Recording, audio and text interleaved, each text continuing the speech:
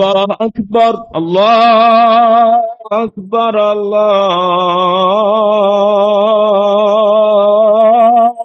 أكبر أشهد أن لا إله إلا الله أشهد أن لا إله إلا الله أشهد أن محمدا رسول الله أشهد أن محمدا رسول الله حي على الصلاة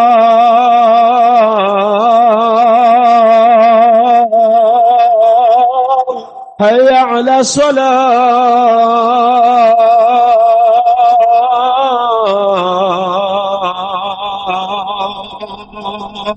حي على الفلاح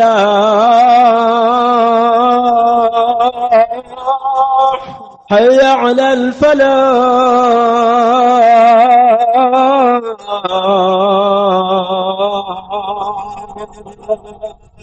الله أكبر الله أكبر لا إله إلا الله. السلام عليكم ورحمة الله وبركاته. الحمد لله الحمد لله وكفى وسلام على عباده الذين اصطفى أما بعد فقال تبارك وتعالى يا أيها الذين آمنوا كتب عليكم الصيام كما كتب على الذين من قبلكم لعلكم تتقون. Respected elders and brothers in Islam, Alhamdulillah, Allah subhanahu wa ta'ala has blessed us with yet another Jumu'ah, and inshallah this will be the fourth Jumu'ah for the month of Ramadan. It's not often that we get 5 Jumu'ah in the month of Ramadan. So how fortunate we are, the month of Ramadan and an extra Jumu'ah as well. Now this ayat of the Quran Sharif, perhaps everyone knows it here. We have heard this ayat of the Quran Sharif, Ya ayyuhalladhina amanu kutiba alaykumus siyam kama kutiba ala alladhina min qablikum la'allakum tattaqun. We have heard it over and over again. Our entire lives, we've been hearing this in the month of Ramadan. And very often, even before the month of Ramadan, as we are being trained and prepared for the month of Ramadan, we hear this ayah. But how deep do we reflect on this ayah?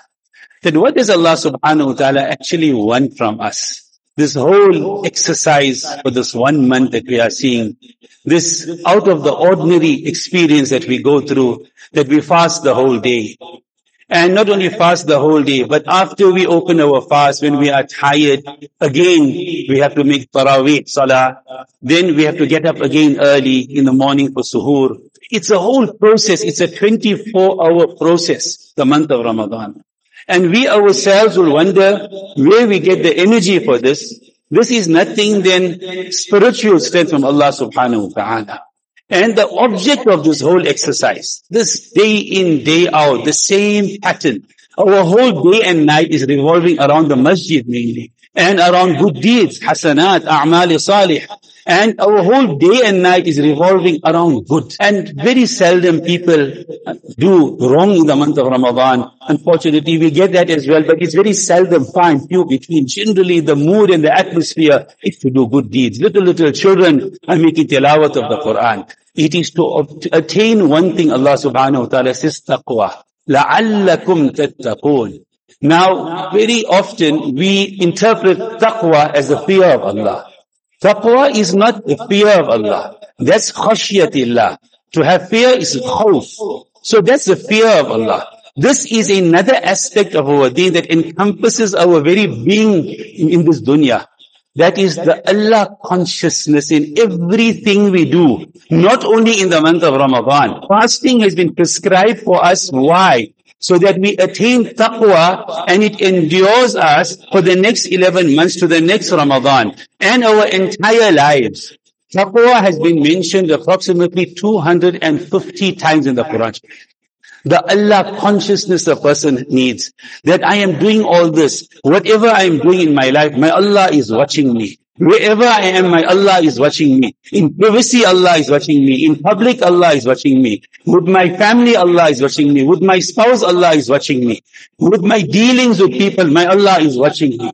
So in every aspect of our life, the Allah consciousness, inna Allah alaykum raqiba, Allah subhanahu wa ta'ala is ever watching upon us. So this is the object, so that we have Allah consciousness. When Nabi sallallahu alayhi wasallam, when he recited the Masnoon khutbah, the khutbah of nikah, there also he chose 3 ayat which have taqwa. Why? Allah consciousness, how you're going to deal with your wife. Allah consciousness, how the wife will deal with her husband. So in every aspect of our life, from birth to death, it's about Allah, Allah, Allah consciousness. So all this effort we are making in the month of Ramadan, the fact that we are fasting, Nabi sallallahu alayhi wasallam said, so many people, they fast, what do they achieve? They just achieve hunger and loss of sleep. Nothing but that. All they obtain in the month of Ramadan is staying hungry for no reason and losing their sleep. They haven't achieved the true essence of taqwa in the month of Ramadan.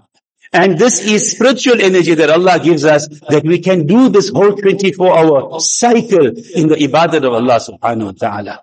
Now, how do we preserve these good deeds?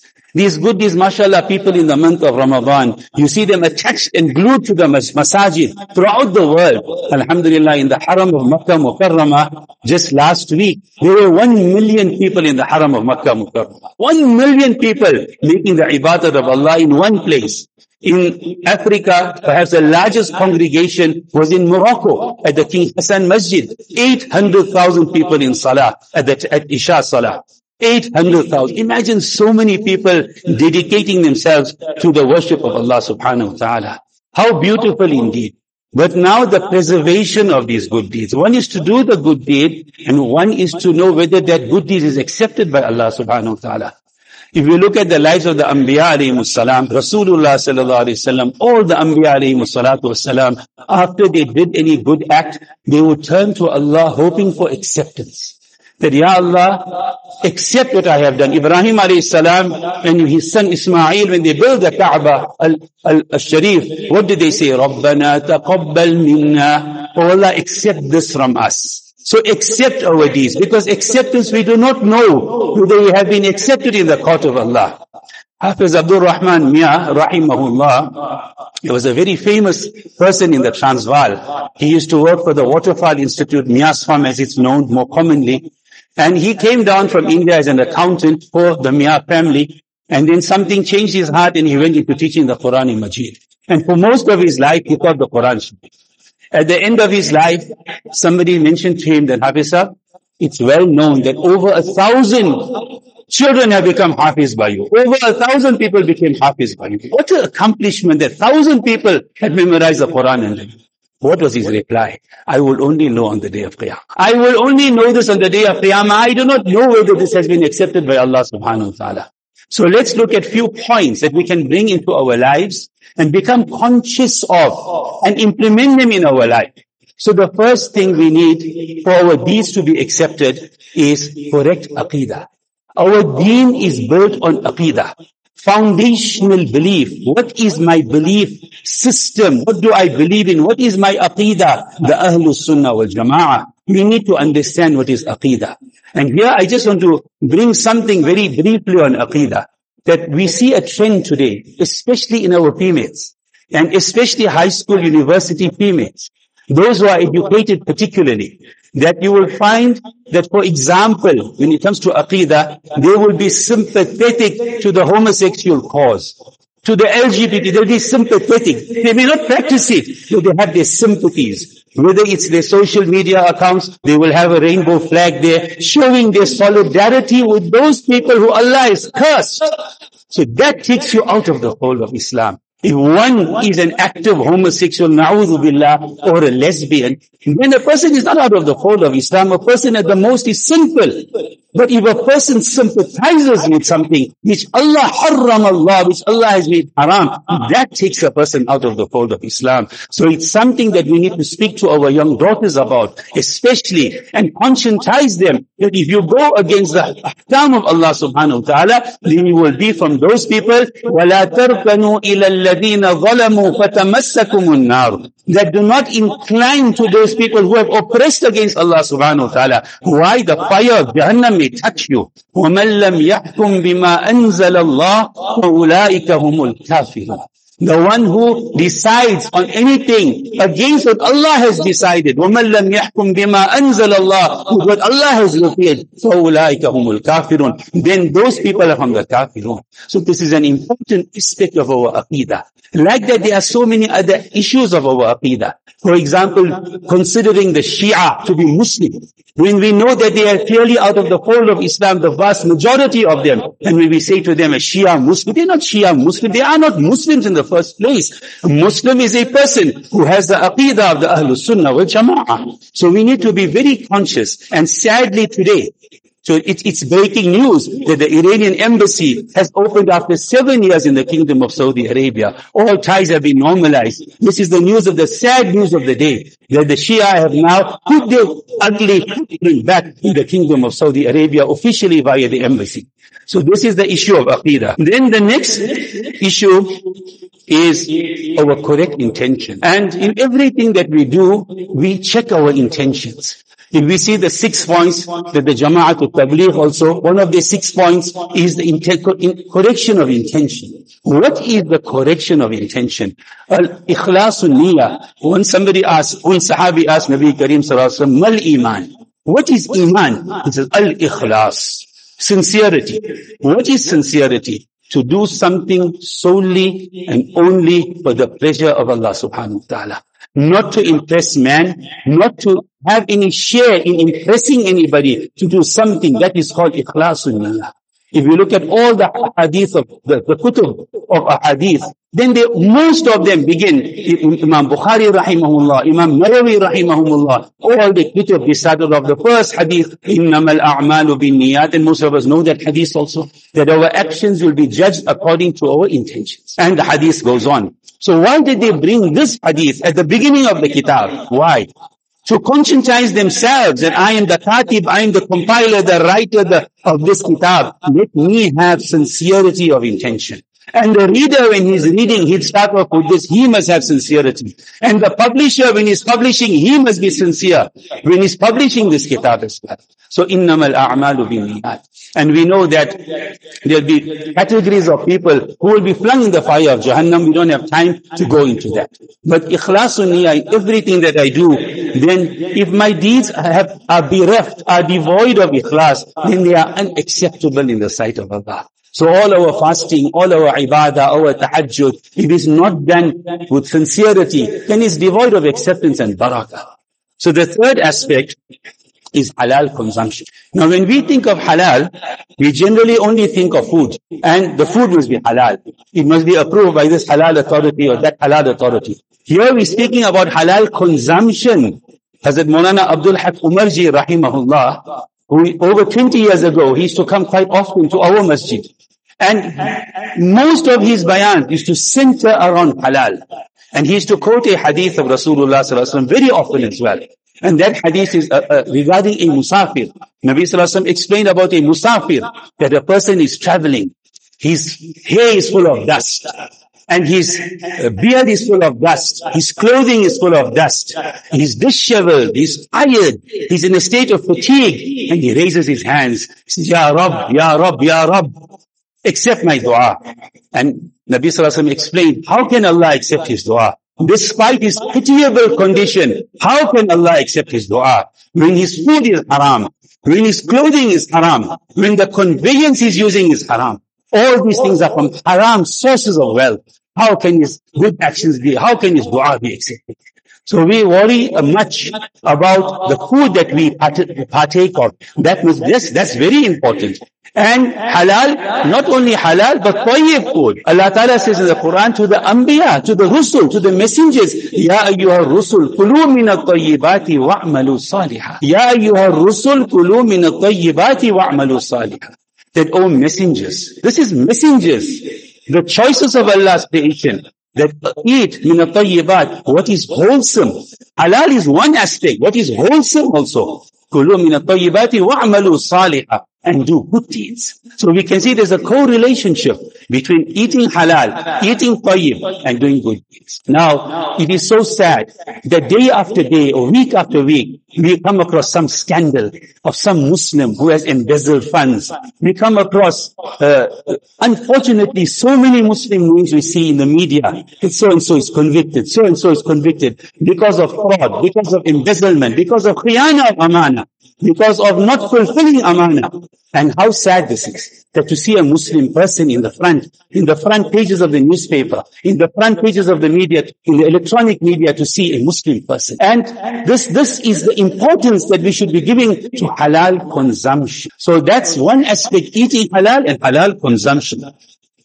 If our source of income is haram, then everything follows that is haram. If our income is haram, then that extends to our home, to our conveyance, to our clothing, to each and everything that we possess, that follows on. So the importance of Maulana Umaji rahimahullah, going back to what he used to say, he says, Alhamdulillah, in my entire life, I haven't paid or taken a cent of interest. My entire life, I haven't taken or paid a cent of interest. Sometimes we think that, okay, if I don't take interest, but I have to pay it, it's okay. It's a lesser of the two. No, it's not a lesser of the two, since Nabi Sallallahu Alaihi Wasallam said, curse the person who takes it, the one who gives it, the one who is a scribe of it, the one who records it. All those people in that category have been cursed by Nabi Kareem Sallallahu Alaihi Wasallam. Then the next category, the next thing we should be mindful of is refrain from jealousy. Iyakum wal hasad. So these are all things that to preserve our good deeds. Nabi Sallallahu Alaihi Wasallam said, Iyakum wal hasad. Beware of jealousy. Wa hasada ya'kulul hasanat. Because jealousy eats up good deeds, like how Nabi Sallallahu Alaihi Wasallam explained how fire eats up dry wood or dry grass. Or kama qala sallallahu alayhi wa sallam. It's something that we sometimes overlook, that it's a cause of us losing our good deeds. Why must we be envious of the next person whom Allah has bestowed with any ni'mah? That was the choice of Allah. It's His prerogative. He's the owner. He's Malikul Mulk. He gives and He distributes as He wishes. Yes, to aspire to have something is not haram. But to have jealousy or envy for a person, that a person has ill feeling on another, on whom Allah's ni'mat has fallen, that is haram. That is totally prohibited in the Sharia. And today, unfortunately, we lead people to that cause, especially via the use of social media. Social media has become, while it is so beneficial to us, such a beautiful technological tool, the advantages are so great, but the disadvantages are so great. Our Ustad Maulana Abdul Haq Makeda, he deals with a lot of marital cases. He says that it has become a hell phone, not a cell phone, but a hell phone. And in reality, it has become like that. Today, that what is supposed to be private, there were days when people cherished their privacy. Today, a person wants to expose each and every aspect of his life, upload it on any platform so that somebody must see, to show off. There's nothing else but showing off that I'm in this exotic destination. I just had that for Sehri. I just had that for Iftar. I'm traveling here. I'm traveling there. I'm in the first class here. I'm here. Why do we need to make our private lives public? So this, we lead people to have envy and jealousy. And there are very few well-wishers that we have out there. Nabi Sallallahu Alaihi Wasallam said, Al-Ainu haqqun, that the eye is true. What he referred to is nazar. That, and then we want to run to the tawiz walas and to the amils, and 90% of them are chores and they are bogus. And then we want to run to this amil and that amil when a child or somebody has been affected by nazar. So while we take all precautions, we make dua to Allah subhanahu wa ta'ala. Why must we pave the way for somebody to have hasad over us or make nazar upon us? The last thing is that hukukul ibad. Then included in this, we go on to hukukul ibad, we'll cover a few things in hukukul ibad. There's a lengthy hadith of Rasulullah sallallahu alaihi wasallam when he questioned the Sahaba that who is a bankrupt, who is a muflis person. And the Sahaba replied in their simplicity and honesty that a person has got no wealth, he's got no dirham, dinar, so no wealth, wala mata, he's got no wealth, he is an insolvent person. So Nabi Sallallahu Alaihi Wasallam agreed, yes, technically, but who's the real muflis? Who's the real insolvent person? Nabi Sallallahu Alaihi Wasallam explained that person who on the day of Qiyamah, he'll come with a lot of good deeds. He'll have many, many good deeds. He'll have a lot of salah, a lot of tahajjud, a lot of roza, a lot of ibadah. He built so many masajid. He built so many madaris. He took care of so many orphans. He took care of so many widows. He did such and such good deeds. And then on the day of Qiyamah, there'll be plaintiffs at his door who will come there. But Ya Allah, that will be the day when the deeds, when the justice scales will be opened. وَنَضَعُ الْمَوَازِينَ الْقِسْطَ لِيَوْمِ الْقِيَامَةِ. When Allah's justice will be seen on that day. So as they say, we can get away with it here. We can get away with it there. We can't get away with it in the Akhirah. There is accountability. There the justice will be served. Fully served. Because Allah is adil. He's most just. So a person will make claims against this person. Nabi Sallallahu Alaihi Wasallam gave the description of this person with many good deeds. That so and so, he struck me, he hit me, darabani, washatamani, so and so he hit me unjustly. He did this to me unjustly. He called me something that I didn't like. He mocked me. He did this to me. He backbited about me. While we think that backbiting is something small, but Nabi Sallallahu Alaihi Wasallam said, Al-ghibatu ashaddu min az-zina. That ghiba is worse than zina. We will frown on zina, but we won't frown on ghiba. What is ghiba? Ghiba is to speak bad about our Muslim brother. Behind his back, something we will not tell him on his face.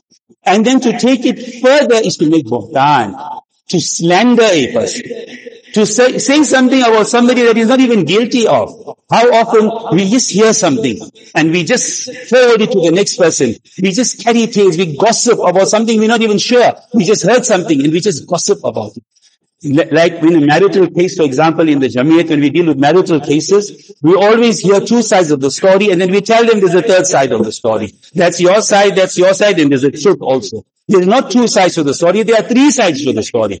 Everyone exaggerates their own cause, but there's a truth also, which Allah is aware of. So there's always three sides to the story. So before we become judge, jury and executioner in everyone's life, which we shouldn't be doing, the beauty of a man's Islam is that he shuns what doesn't concern him. Min husni Islamil mar'i. That from the beauty of a man's Islam is, doesn't worry about what doesn't concern him. It doesn't concern me. What's happening there. It's not my business. Let me just do what's my, let me worry about my akhirat. Let me worry about my qabr. Let me worry about my hashar, my accountability to Allah subhanahu wa ta'ala.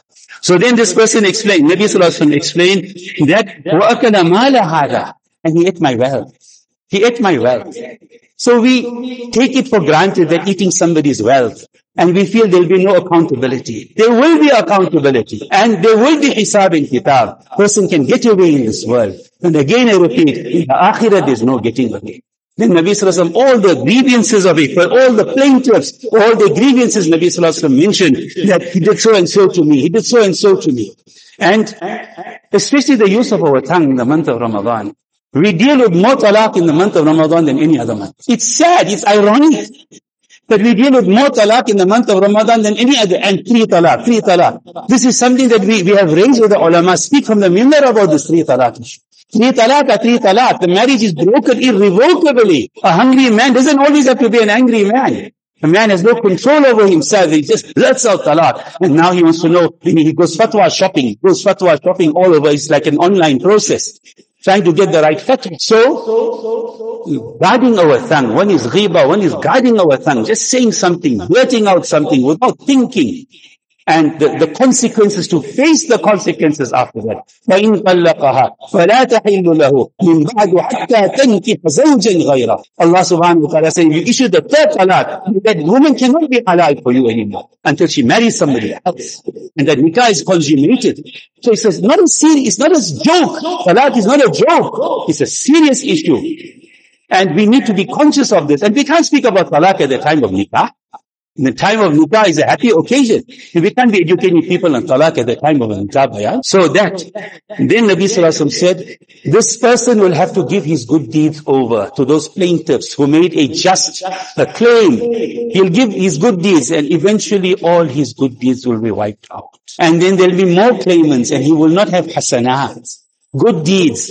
Then Nabi Sallallahu Alaihi Wasallam explained that their bad deeds and their burdens will be lumped onto him. They'll be lumped onto him, burden upon burden, till Nabi Sallallahu Alaihi Wasallam explained that he'll be flung in the fire. Allah save us. He'll be flung in the fire of hell. So doing good deeds, mashallah, is excellent.